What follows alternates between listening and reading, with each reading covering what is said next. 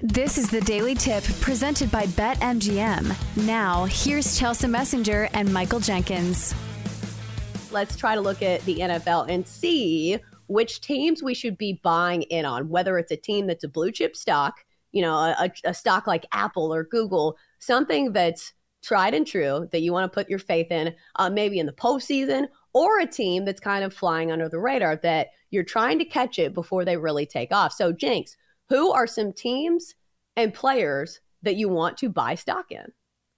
I keep mentioning it, and I was reading an article on him yesterday, and I'm talking about Trevor Lawrence, because when he showed out against your Titans, then you say, okay, and nothing against Tennessee. I know that's your team, but they don't have a great secondary, and we know that. So he threw for 368 yards, 3 touchdowns, 0 picks, and you think, okay, well, that's against the Titans secondary. Now do it against Dallas. Now do it against one of the best secondaries in the National Football League. And Chelsea, he did it. 4 touchdowns, 1 pick. He has 1 interception in his last 6 games. He's thrown for 24 touchdowns, 7 picks. Last year was a wash for him. We know why, Urban. What a wasted season. But now, finally, Trevor Lawrence is becoming a quarterback you can rely on week in and week out to put up big numbers, and he's about to take that next step. If he doesn't, it's going to be a huge disappointment. But, man, you talk about trending in the right way. He looks like the guy that he was supposed to be coming out of Clemson. I would buy a lot of stock in Trevor Lawrence right now. Yeah, he is playing with so much confidence. And like you said, it's not just picking apart weak secondaries. He's making those tight window throws against some of the best secondaries in the NFL. And he'll have another tough test this week against the Jets, who are actually top 5 against the pass. But we've seen it not being the case. The Cowboys, great secondary. He still put a bunch of points on that team. And I think the interesting discussion for the Jags is, can they still win the AFC South? Because as a Titans fan, I'm very, very nervous. Right now, the Titans minus 130 to win the AFC South at BetMGM, I should say. And the Jags, actually, their odds are a lot shorter than I would have imagined. The Jags are only plus 110 to win the AFC South, which should tell you something. One would think with the schedule remaining for the Titans, they have the Texans, and I believe they play the Jags coming up pretty soon as well. So I don't know. I think it's going to be a tough stretch for the Titans. I would not be shocked if it's the Jags that end up winning the AFC South. If they win out, they win it, and it's a doable schedule. Look, they get the Jets on Thursday night. Then it's a visit to the Texans. That's absolutely a winnable game. Then they host your Titans, and it's a home game. So with the way Tennessee's struggling, the Jets are, a 1-point favorite in the Meadowlands on Thursday night. The Jags can win out. I don't know if they have enough to do it just yet, but it's all in their hands.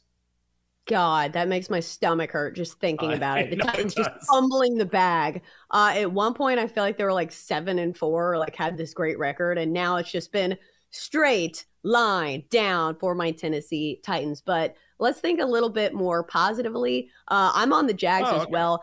I'm also on the Chargers. This is a team that I feel like is going straight up because early in the season, this is a team that was injured, did not have most of their weapons. And even Justin Herbert was dealing with, a broken rib, something like that.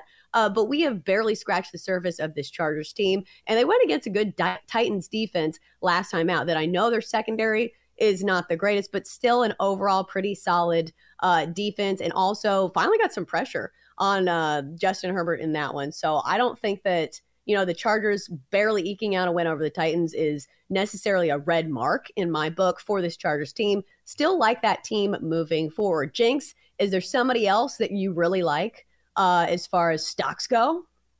Sure do. Like J.K. Dobbins quite a bit. And he has really come on the past couple of weeks. Went for 125 last time out against the Browns. The week before that, 120 against the Steelers. And he only had 28 carries combined in those 2 games. So this is a guy who's not getting a big workload, but he's making the most out of it. And look, this is a guy coming out of Ohio State who was crazy talented, started off great before he got banged up. And you even turned me on to the story that he said himself, I'm not 100% just yet. I will be. I'm getting there. So just imagine this guy. I know he takes, hits and nicks each and every week, but overall he's getting better. And as he gets better, the Ravens are going to need him more because that offense has been so bad. J.K. Dobbins is slowly becoming that guy that we thought he was going to be before he got injured. So I'm pretty high on what I've seen out of him. Yeah, I think this is a great example of buying stock when it's at its lowest and riding it until it gets to its peak, because eventually the books are going to post higher numbers on J.K. Dobbins. But the number this past weekend was below 50?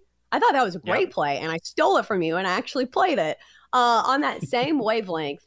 This is not one of my teams that I wrote down, but what about Justin Fields rushing prop? How many weeks in a row is Justin Fields rushing prop going to cash? And the books are not going to raise the number. Did you see that one play where he ran it and dodged so many defenders en route to a 50-yard touchdown run? Did you see this video?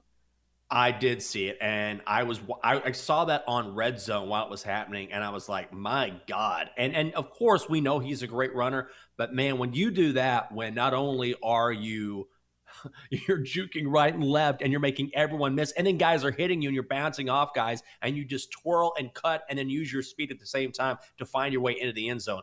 That's one of the most impressive runs I've seen from a quarterback in a long, long time, man. It was brilliant.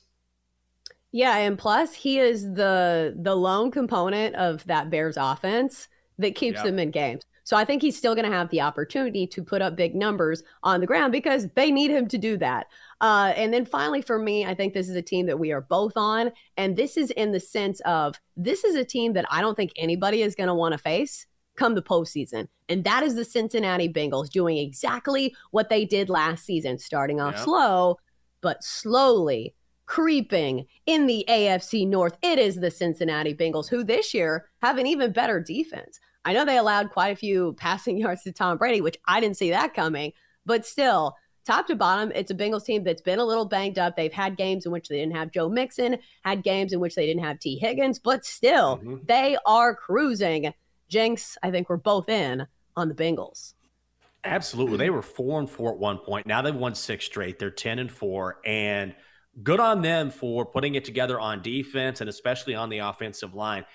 Offensive line is interesting because you tend to think that you insert these pieces and immediately it should work, but offensive line consists of playing together as a team, knowing the calls, knowing each other's tendencies, backing up one another, and over the course of the season, a Bengals offensive line that they tried to improve during the offseason that looked like it wasn't going to work has become more cohesive. Joe Burrow's got more protection. You mentioned that defense. Man, Bengals look great right now.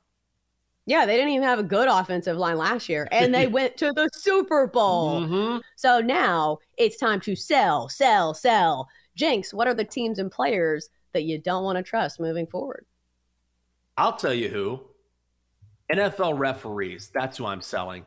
Unbelievable. That game against the Commanders was an embarrassment to NFL referees. First, on the same series, you can watch the replay, and it's disgusting to watch. Terry McLaurin looks at the referee and says, am I okay? Am I good? Okay? And the referee says, yeah, you're good. You're good. You're not past the line of scrimmage. As soon as the referee tells him that, all of a sudden you see the referee reach down and grab his flag. The ball is snapped. Boom, throws a flag. He was going to throw that flag no matter what. Terry McLaurin checked with the referee. And the referee said, yeah, you're good. And then threw a flag. And then the Commanders moved back. Then they throw a pass into the end zone. And Curtis Samuel had Darnay Holmes draped on him like an Afghan. Both hands over the shoulder pads. These aren't even questionable calls. They're obvious calls. This is a multi-billion-dollar business, and you can't get referees better than that. Embarrassing. Absolutely embarrassing. I'm selling the pinstripes in the NFL. Well, flip side, when have the referees been trustworthy? I feel like since I have been alive, people have been complaining about the officiating in the NFL. I'm not sure why it hasn't gotten better. Shouldn't these guys be treated like NFL players? If you don't make good calls, you should be cut. You should be released. I'm not sure what goes on with that.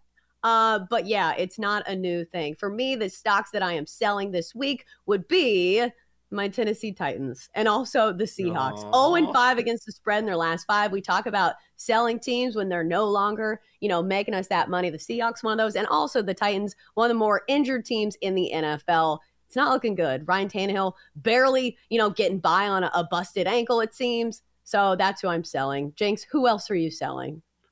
I'm selling Todd Bowles.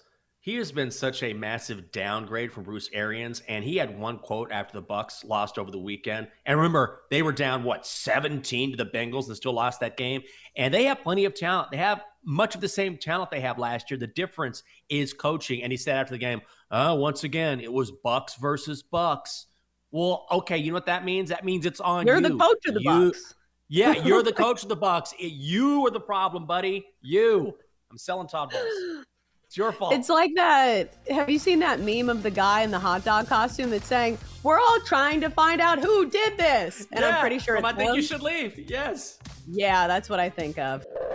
For more, listen to the Daily Tip presented by BetMGM. Weekday mornings from 6 to 9 Eastern on the BetQL network, the Odyssey app, or wherever you get your podcasts.